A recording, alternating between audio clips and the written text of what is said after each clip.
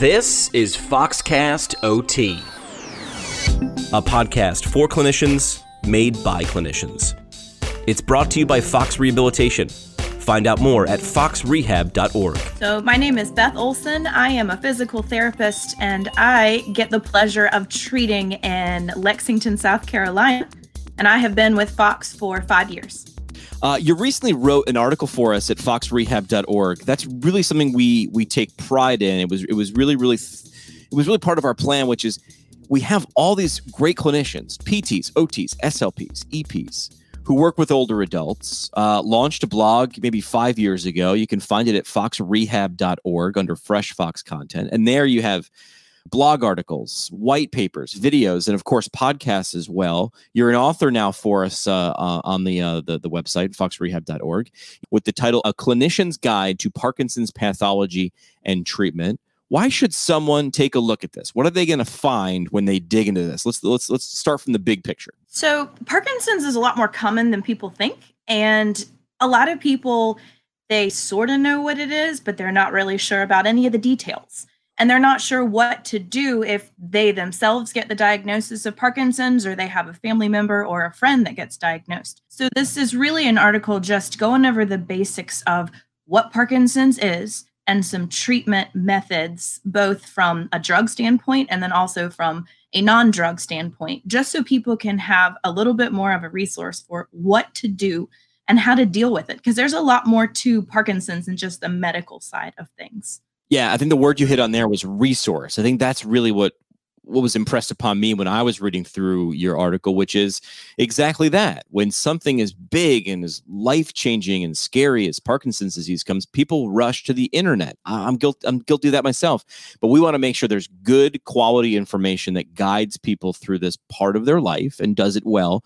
And that's what your article really, really did well, I think. So let's start off by this. People might come across being staged by Parkinson's disease. So talk just a bit about that's one of the first parts in terms of this disease treatment process, which is staging of Parkinson's disease. When you get the diagnosis of Parkinson's, often what they'll do is they'll give you a stage. And there's a couple of different methods for staging.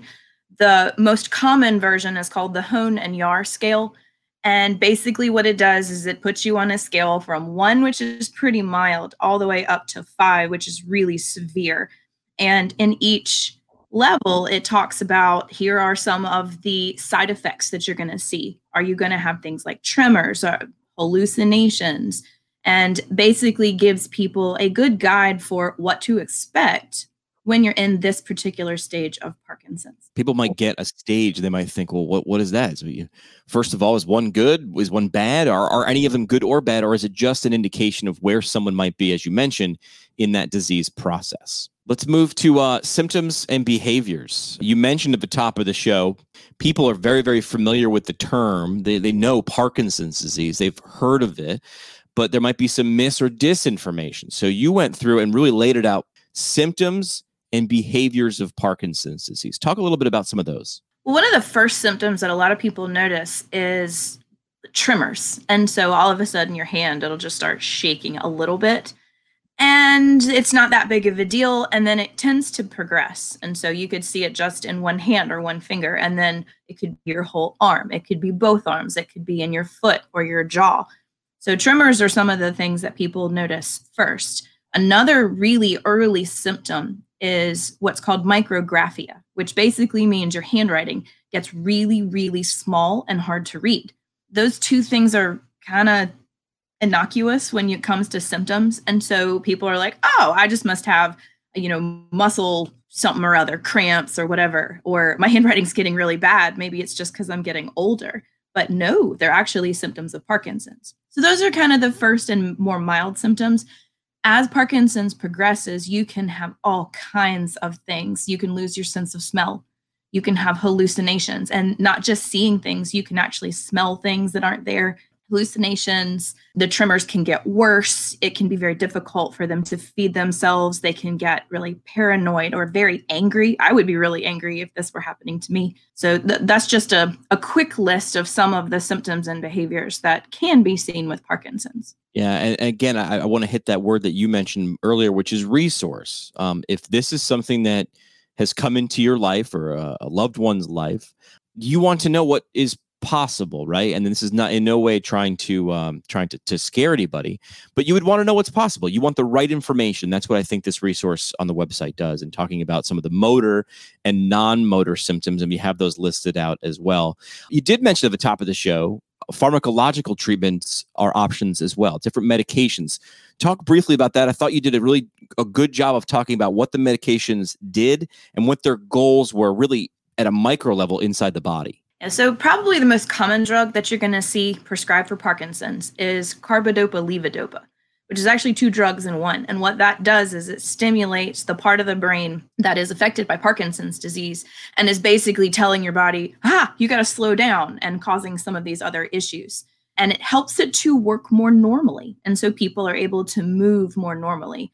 Again, one of the other things that happens with Parkinson's is people start moving really slow and small. And when that happens, it's, as you can imagine, it's really hard to just kind of get through your usual day. It's hard to get dressed. It's hard to make a meal. It's hard to walk. Your balance is affected. And so the carbidopa-levodopa does a great job of helping people move more normally. That's probably the number one drug that most people are aware of when they get, where they know about Parkinson's disease. But there are other drugs too. And some of those can actually be things that you would normally see for allergies or depression. And then there are other things that people will get prescribed that aren't necessarily for Parkinson's, but they're helpful to treat the symptoms of Parkinson's, like the hallucinations. Yeah, I think a lot of times, myself included, will go see a healthcare practitioner. We're prescribed medication, and we were instructed, maybe in the moment we were being told what this drug did or why we were taking it, but really ultimately we focus on how many of these do I take, when do I take them, and how often. But you did a great job of talking about the different medications that could be common in Parkinson's disease treatment in terms of pharmacology, but also what they're doing. I think this helps people feel a sense of control. Like, I understand what this thing is doing. I'm not blindly just taking this pill for no reason. I understand what it's trying to do in my body and what it's trying to help me do in terms of life and function. So I thought that was, you laid that out really well. You went deep enough to be informative, but not too deep where it got too confusing. So I think that was a really good part of this resource. So we go from pharmacological treatment to non-pharmacological treatment. Talk about some of those options as well in treatment in Parkinson's disease. So this is my favorite part of treating Parkinson's. I don't have much to do with the drug part, but a huge part of treating Parkinson's can be therapy. So physical, occupational, and speech language pathology. So if you have trouble walking, or if you have trouble with your balance, you can get therapy to work on those things. And no, we can't fix Parkinson's, but we can help people live a lot fuller, more, just a better part of their life, a more quality of life when it comes to managing their Parkinson's disease. Really neat programs that have been put together. One is a Rock Steady Boxing program. So these are gyms. They are specifically catering to people that have Parkinson's and their loved ones.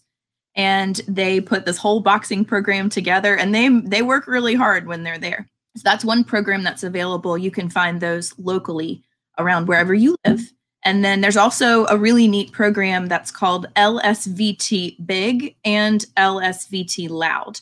So the big version is one for physical and occupational therapists, and then the loud version is the one for the speech language pathologists.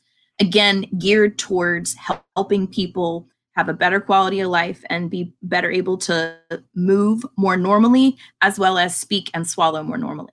Yeah, you did a great job in this resource talking about some of these programs and a few other we didn't even mention, talking about what they were, how they help. And then, of course, everybody wants it when you're on the internet and you're on an article, the link to find out a little bit more information. Mm-hmm. And I loved how you included the specific types of possible programs that people might go through instead of just saying, well, physical therapy, occupational therapy. Those are professions. Those are not interventions. Those are not the things that you'll be doing. You'll be doing these types of things with a physical therapist, with an occupational therapist, with a speech language pathologist. So I love that you really outlined some of the formal programs that have been created for more information on them, as well as giving people the links and a little bit of an explanation. So you wrap things up there. Anything else you'd want to add about, this patient population and why you were moved to write about this? So I think in the time that I've been with Fox, I've treated a lot of people who have had Parkinson's, and they're very confused and they're upset and they feel like they don't have the information that they need to manage this disease process. And I've always felt like that's really unfair. And the things that Parkinson's does to a human body and brain, again, very unfair. But I want people to know that there are ways to fight back, that you can still live a full life and not have to rely so much on the people around you to just do the basic things. So giving people that independence level back, that's really important to me. And like you, I will go on the internet and I'll do some searches, and there's a lot of bad information and misinformation out there. So I think it's important to me as well to have an article written where you can find good information backed up by research and the links to where you can go for other resources. Well said. Yeah, fight that misinformation, that disinformation with just plain old good information and research. And again, you can find this article that Beth was nice enough to put together, that resource, at foxrehab.org under Fresh Fox Content. The title again, A Clinician's Guide to Parkinson's Pathology and Treatment. Beth, tradition on the show here, the last thing we do is your foxtail. Why did you decide to work with older adults? Oh, so when I was in the 4th grade, I was at my grandparents' house and I asked my grandmother for a piece of paper.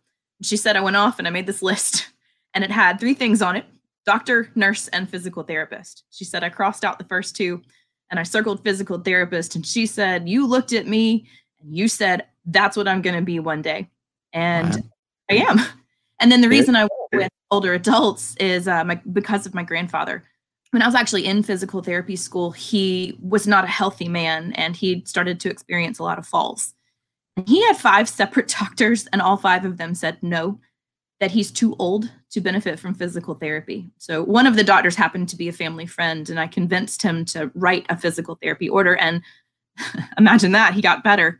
And it turned out that the reason he was having so many falls was because he had been prescribed 3 different blood pressure medications for high blood pressure. And it was the physical therapist that caught it. And that just really speaks to me. We can come in and really be the person that gives somebody better strength, better balance, help them to lead more full, independent lives. And that's why I love what I do.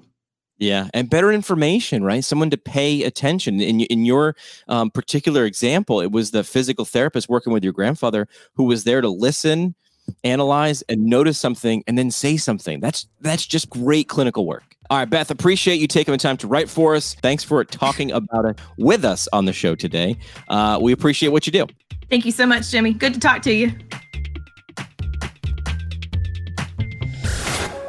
Thanks for listening to FOXcast OT, a clinically excellent podcast. It's brought to you by Fox Rehabilitation. Fox clinicians work hard, love their work, and get the respect they deserve. Sound good? Then you'll love the autonomy to work in your own style and the support you get to achieve excellence. Plus, freedom and flexibility to have a personal life. Whether it's your first day or you've been around for a while, your contribution is acknowledged and rewarded. That's what makes Fox a success. Happy, well-trained clinicians make great healthcare. Are you a fit for Fox? Find out now at foxrehab.org.